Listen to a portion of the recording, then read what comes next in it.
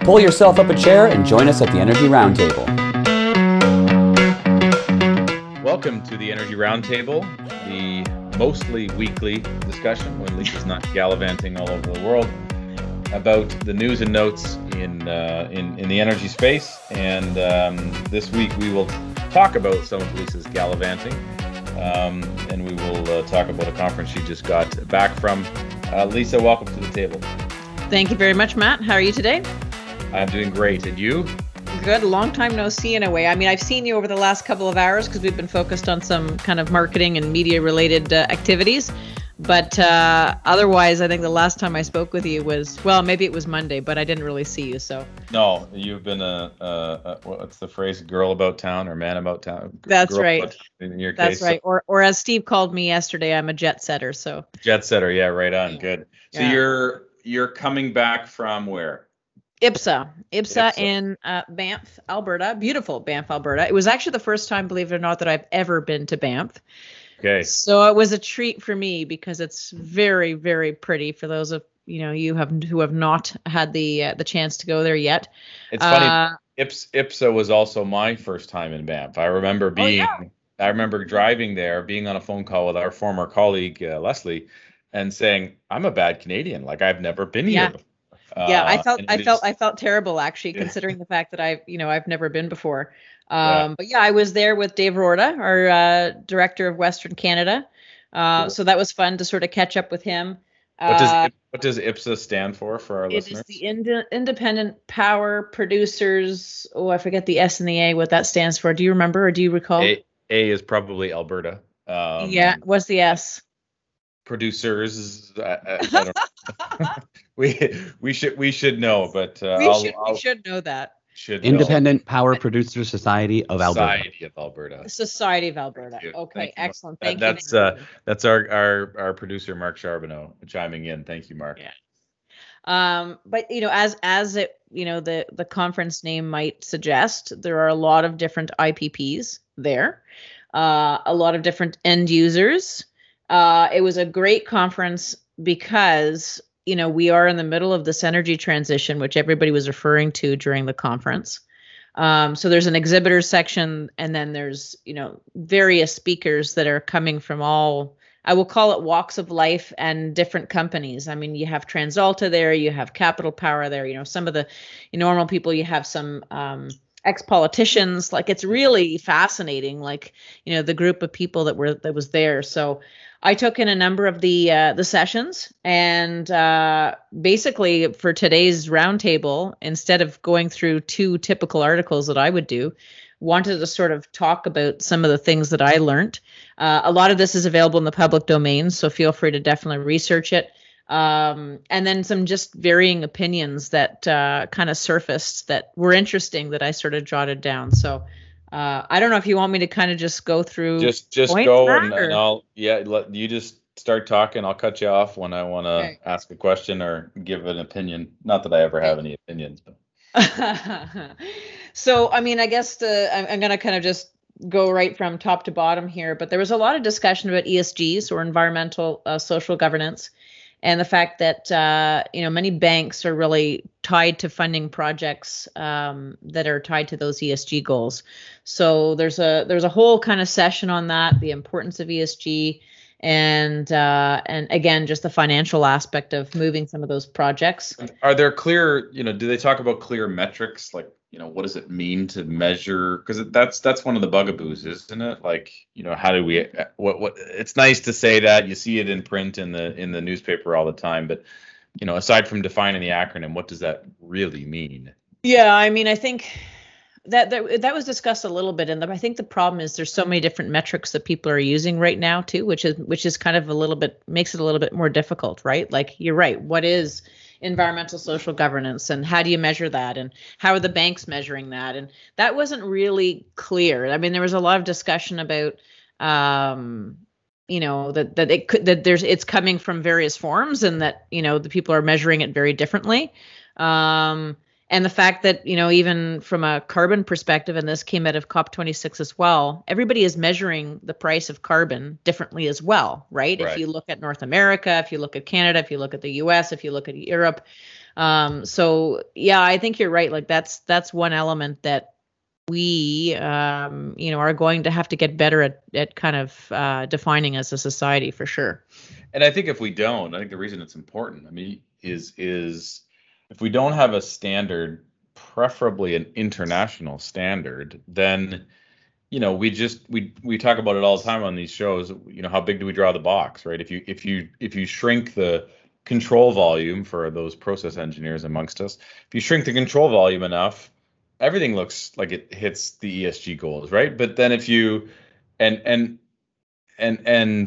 if you make it big enough, oh man, you might get into a lot of social or governance issues. But like you got to have I think some standards would be beneficial and level the playing field across technologies and projects and opportunities. So yeah, totally agree. My next note or point, I put a big asterisk next to because I got pretty excited actually. I don't remember who said it, who unfortunately was presenting this, but essentially, the EU's perspective is that decarbonization of their natural gas grid is cheaper than electrifying everything. And apparently BC has a similar outlook. So I got really excited with that because, as our listeners know who are, listening in often to our show, we've talked a lot about electrification versus the thermal kind of, side of things. And the fact that there's been a lot of emphasis on the electrification of our grid and of, industry. And so the fact that, they're talking about the natural gas or that thermal piece having a big place, I thought was quite interesting. And obviously, the fact that FortisBC, just, from a Canadian content perspective, has a similar outlook, I think is quite evident in terms of the fact that they're obviously buying a lot of the RNG that, whether it's RNT Ontario that's injecting the, gas, renewable natural gas that gets cleaned up from wastewater treatments or landfills or AD facilities, into the grid. They're kind of, indicating to the market that that's a big deal, right? Yeah, and that's a tough one. And was there somebody there from Fortis? There was. I'm trying to remember here. I do not think there was at this particular conference. There was at the Value of Biogas West conference, right. Yes, that I attended the week before. But I don't think at IPSA. Okay. Yeah. No. There's an individual from Fortis that I've at a director level that I've heard in a conference before or a webinar, and really, really articulate about this particular topic. And it requires that level of articulation, right? It is a topic that is multifaceted, whereas electrification is pretty simple, right? Like, electricity, everybody gets it. And on the heels of wind and solar and electric vehicles, like, it's just, why don't we just keep going down that path? It's easy, right? And it's harder to get people to understand the Ontario's math. For example, 25,000 megawatts of electricity infrastructure, 85,000 megawatts of natural gas infrastructure, and the ramifications of what that. You and I get it, but it is a more challenging story to tell, and hopefully it can be articulated to the policymakers such that they understand and drive policy that lines up with that. Because if not, it's like we're looking at a couple projects right now where they want to electrify some pretty big boilers, and we're talking hundreds of megawatts of electrical infrastructure. It's just bizarre. It's but people want to look at it. It's easy to understand, right? So yeah, you're right. Cool. That's exactly it. Easy to understand. I think you hit the nail on the head there. The other piece that was kind of interesting, this was a general opinion actually from a lot of the big companies like Capital Power, TransAlta, came out, I'm sure, from maybe Bruce Power actually to some extent as well. But there's a lot of general uncertainty on the technologies that will need to be used after 2030. So people feel in general that they have a pretty good understanding of what technologies exist to get them from where we are today to the 2030 mark. Now, let's not forget that everybody has a little bit of a different goal here, right? Some people have claimed that they're going to be, or have the goal rather, that they're going to be carbon neutral by 2030. And others have suggested that, like TransAlta, for example, that they're going to be 2050. So many people are saying they know what they need to do to get to the 2030 mark, but they're a little bit uncertain about some of the technologies that might actually get invented and or used beyond the 2030 mark. So just an example, this is TransAlta's take. TransAlta's take is that for 2021 plus, they're going to be using wind and solar as technologies. For 2025 plus, long duration batteries. 2030 plus, large scale energy storage. And hydrogen then comes in the mix for 2030 plus. But if there's anything else, like what was interesting is TransAlta doesn't seem to have the big focus on carbon capture, utilization and storage, or otherwise known as CCUS. Whereas Capital Power, for example, they are doing a pre-FEED study right now on CCUS. That they're hoping to actually implement from a project's perspective in 2026, between 2026 and 2027.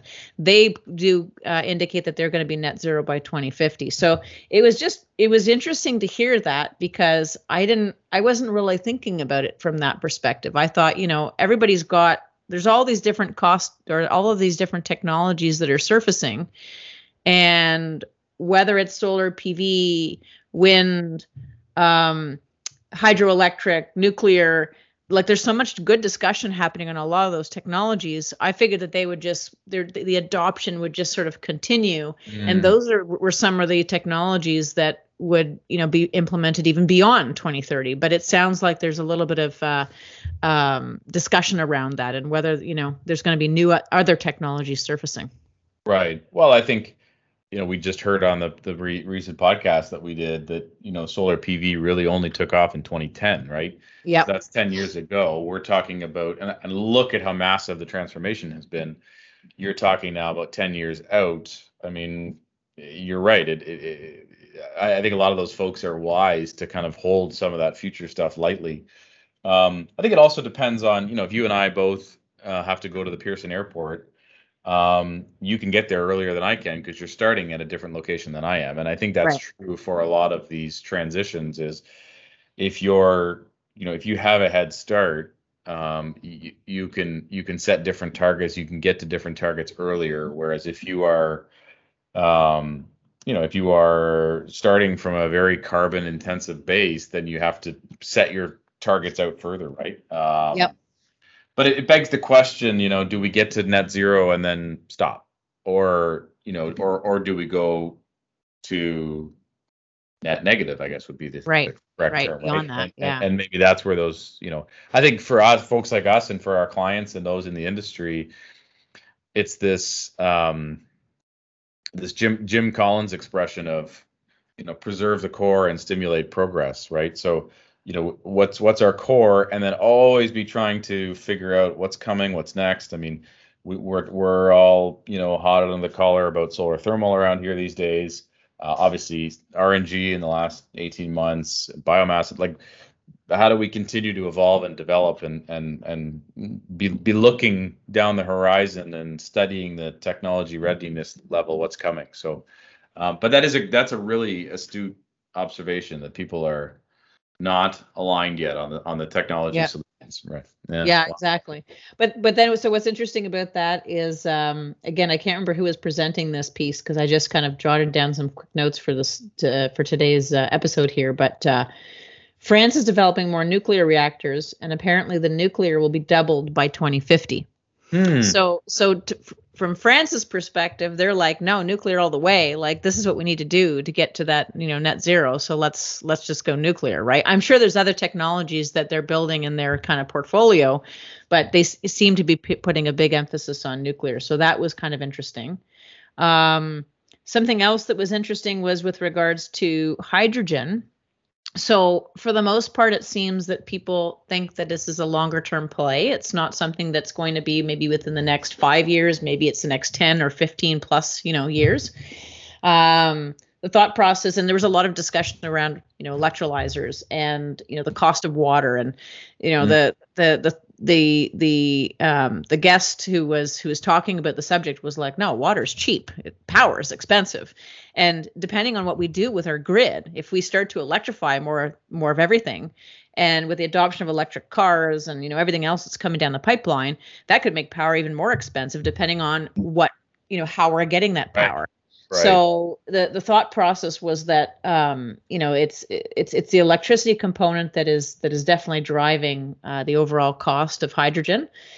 And somebody else said hydrogen will have a small role in electrification, but will have a large role overall.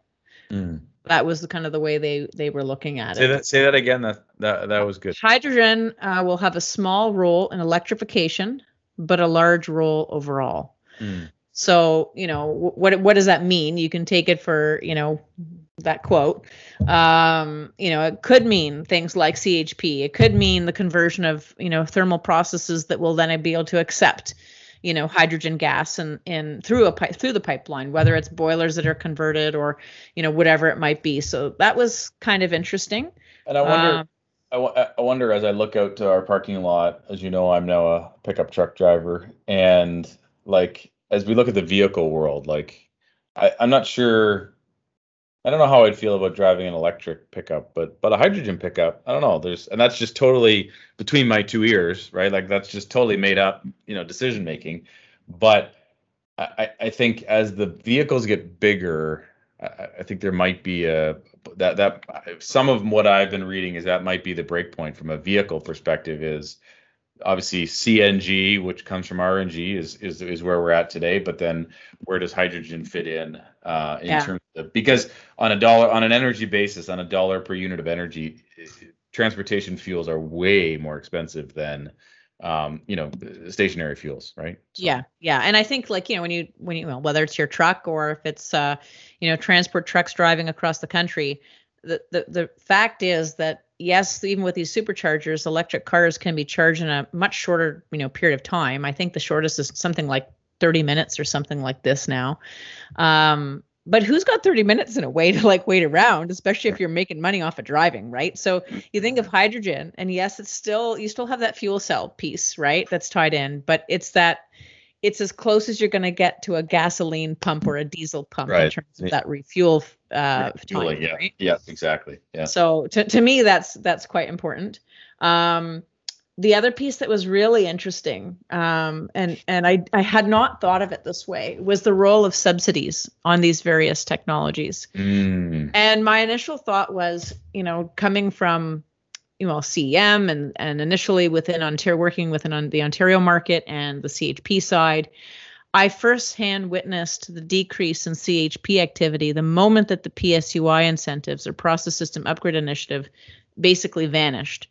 And you could see that because the PSUI program was, basically funding up to 40% of a project, the moment that went away, and yes, there's a bit of a carbon story, obviously, in Ontario that plays into this, but the moment that went away and paybacks changed from, for example, 4 years to almost 9 years, it scared people off a little bit. And so I was thinking, oh, no, you're going to need government subsidies to actually get all of these projects to move. But the opinion of one of the speakers was that the role of subsidies, that they should only be put in place to address market failures, and you need to allow technologies to compete for cost parity. Mm. So instead of putting the focus on a few technologies which could hinder this cost parity process, let industry do what they need to do and let them do what they know how to do best, which is all compete against one another. So you have carbon capture, utilization, and storage competing with solar PV, competing with wind, competing with battery storage, competing with solar thermal. And so I hadn't really thought of it from that perspective, but that was kind of interesting. Yeah, I think the counterpoint that might come up, particularly from the solar industry, would be, well, we wouldn't have moved down that cost production curve that we just talked about on our last podcast. We wouldn't have come down that cost production curve without subsidies and incentives, right? So it's I'm no economist, but it's kind of a chicken and egg, I think, right? Yeah. So But yeah, I think it's on one hand, government wants to move stuff forward. On the other hand, I agree they shouldn't be picking winners. And subsidies certainly pick winners for sure. Yeah, no, exactly. Another note that I have here is that Bruce Power, I think they plan to be net zero by 2027. Hopefully I'm not getting that date wrong. They're really focused on backup diesel gensets at this point. The fact that they eliminate that. Because that's really where their emissions are really coming from the backup piece. That's like going back to our Pearson Airport. Bruce Power is sitting in the self pickup lot. Like, come on, guys. That's right. It should be tomorrow. Like, it should be tomorrow. Yeah. So what's interesting though is they actually plan to replace these backup diesel gensets with SMRs. Oh, cool. Mm-hmm. Okay. So, we've talked a lot about small modular reactors and their place in the market. And so that was kind of interesting because there was a little bit of discussion about SMRs, but they were kind of the one that was putting a little more focus on it than some of the other presenters. Sure. So that was interesting. Cool. And then two other points, and then we'll hop on to, I guess, our face-off. But I think that one of the bigger takeaways that I at least took away from it that I think everybody is struggling with is how do we do this by remaining cost competitive in the market? Like they realize that there's a premium to some of these technologies at this point, right? Whether it's carbon capture, utilization, and storage, whether it's SMRs, whether it's batteries or wind and solar. There's some pretty expensive technologies out there, and how do they implement these technologies so that they can get to carbon neutrality by 2030 or 2050, but yet remain competitive in the market and make sure they're providing clients with the resiliency that really everybody is, deserves essentially and is aiming for. So that was another interesting point. And then the last one, I'm just going to flip screens here for a second so I can just make sure I'm jotting down or I'm noting the right people that if I can find it, hopefully I can. Yeah, the last session was a keynote discussion, which was called Bridging the Partisan Divide. The moderator was Laurie Williams, a political scientist from Mount Royal University. The keynote was Brad Wall, which was the 14th Premier of Saskatchewan. Oh, yeah, he was cool. It was a lot of fun to see him. Our one of our friends from one of our construction partners was trying to get a selfie with him. It was kind of fun. And then the Honorable Thomas Mulcair, which is the former leader of the opposition, visiting professor, University of Montreal, and political commentator. So there was a lot of really good discussion between those two. I don't know why, truthfully, left it to the last in terms of because by that point, at least 50% of the people had literally folded up their booths and had gone home. Right. And I found it to be very interesting to hear the opinions of both of these individuals, because in some cases they were aligned, in other cases they were very different. Cool. But the thing that they did agree on was that government in general should step aside and let industry do what it basically needs to do. All they should be involved with from a government perspective is setting the basic parameter of where we as a society or as Canada need to be, and then let industry take over, and they're confident that industry would be able to solve the problem itself without having government interaction. So that was interesting. I wonder how much of that is shaped by the audience and the venue, right? Like would that same statement have been made in Ontario at APRO, for example, right? Or is it, hey, get out of our way, government? That's an Alberta thing, and so that's the message they kind of have to carry. Yeah. Or is it, from both of them? Is it an anti-liberal sentiment? Who knows?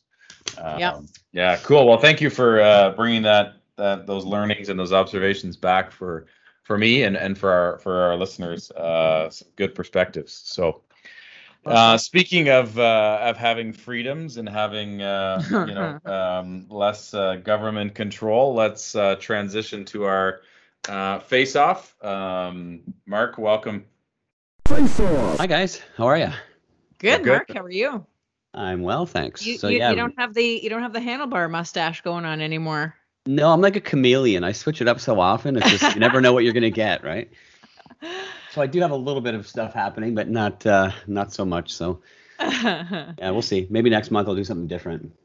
Just the beard and no mustache, maybe. Oh, okay.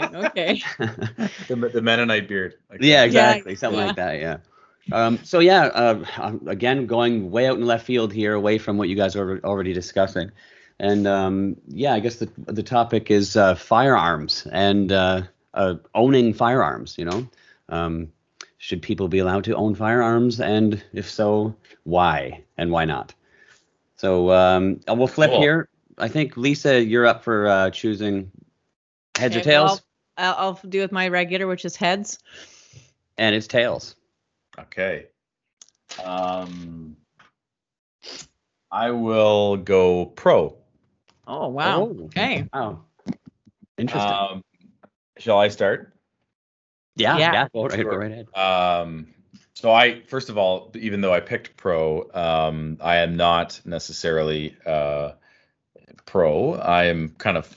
It's not an issue I think about a lot. I don't actually own a gun. I don't think I've ever even fired a firearm. So, well, I should clarify.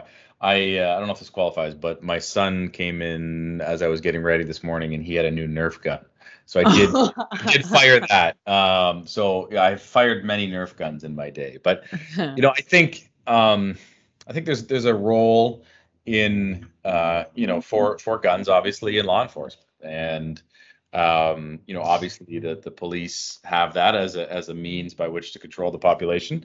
And I think there's some element of having personal protection and kind of self-defense in your own home, right? And being able to, God forbid, there's somebody coming in your house or whatever, being able to defend yourself in some way, shape, or form is one reason to own guns. And I think there's an argument to be made that a lot of people love to own a gun for hunting purposes, right? Or for sporting purposes, right? Like there's lots of competitions of sport that require a gun. So I think there's a lot of practical applications. And I think there has to be, if there's enough of a groundswell of owning guns and operating guns, then you're going to have good control. You should have, good regulation of it. And not everybody has to own it, but if you have enough of a critical mass, then you're going to have the controls that you need around it. So those are the reasons I think it's good to own a gun. Wow. That was probably as I was going along, I'm thinking, and I even did some prep. Anyways, I'll reserve my commentary. At least you go. All right. So I'm trying to think. I have fired 3 types of guns in my lifetime. One is a water gun. Oh, good one. Yes. The second one is a Nerf gun. And the third one is a pellet gun. I have been to Vegas many, many times, and I've had colleagues from a previous life who wanted me to go to the gun range with them, and it just didn't happen. I'm not truthfully very interested in guns myself, and I think that there's a number of reasons not to own one. And I think now that I have one little girl at home and another one on the way, one of the things that a boy on the way this time, one of the things that I think about is guns really getting in the hands of people who shouldn't have them, which include children, right? Like you might have a licensed gun owner. They bring their gun home. Maybe it could be for hunting. It could be for personal protection. And yet the kid finds it and all of a sudden, does something unfortunate to themselves or to somebody else. And I think that not just that, but the ownership of guns in general can lead to a higher risk of violence. So, when I think about where we used to live, which was in north of Etobicoke in an area called Rexdale, many people will know of it. If you go north of the Humber, it's very dangerous. If you go south of the Humber, not so bad, but you still wouldn't even want to walk around at night with your dog in the south of the Humber area. So we actually, as a family, decided before we were having children to move to Oakville, partly for that reason, because the amount of gun violence that was starting to occur, mainly north of the Humber, was pretty significant. And we're talking about literally innocent people who were getting shot in, I'm trying to remember the grocery store parking lot there. It was like a Freshco or something like that. But so I think that's a big issue. And I think, generally speaking, when you look at and I have to be careful here when I'm talking about geographies, but north and south of the border, we'll just say, you end up with often higher crime rates, unfortunately. And studies have shown that areas that promote the ownership of guns or the right to bear arms experience higher crime rates. And I think as a society, we really need to continue doing our best to reduce crime rates. And I think that within Canada and certainly Ontario, we've done a pretty good job, despite some of the areas, like I mentioned, that are still, pretty targeted or unfortunately have a lot of people that have been exposed or carry guns. The other piece that a lot of people I don't think realize is that when you have access to guns, typically there's also apparently an increased risk of suicide.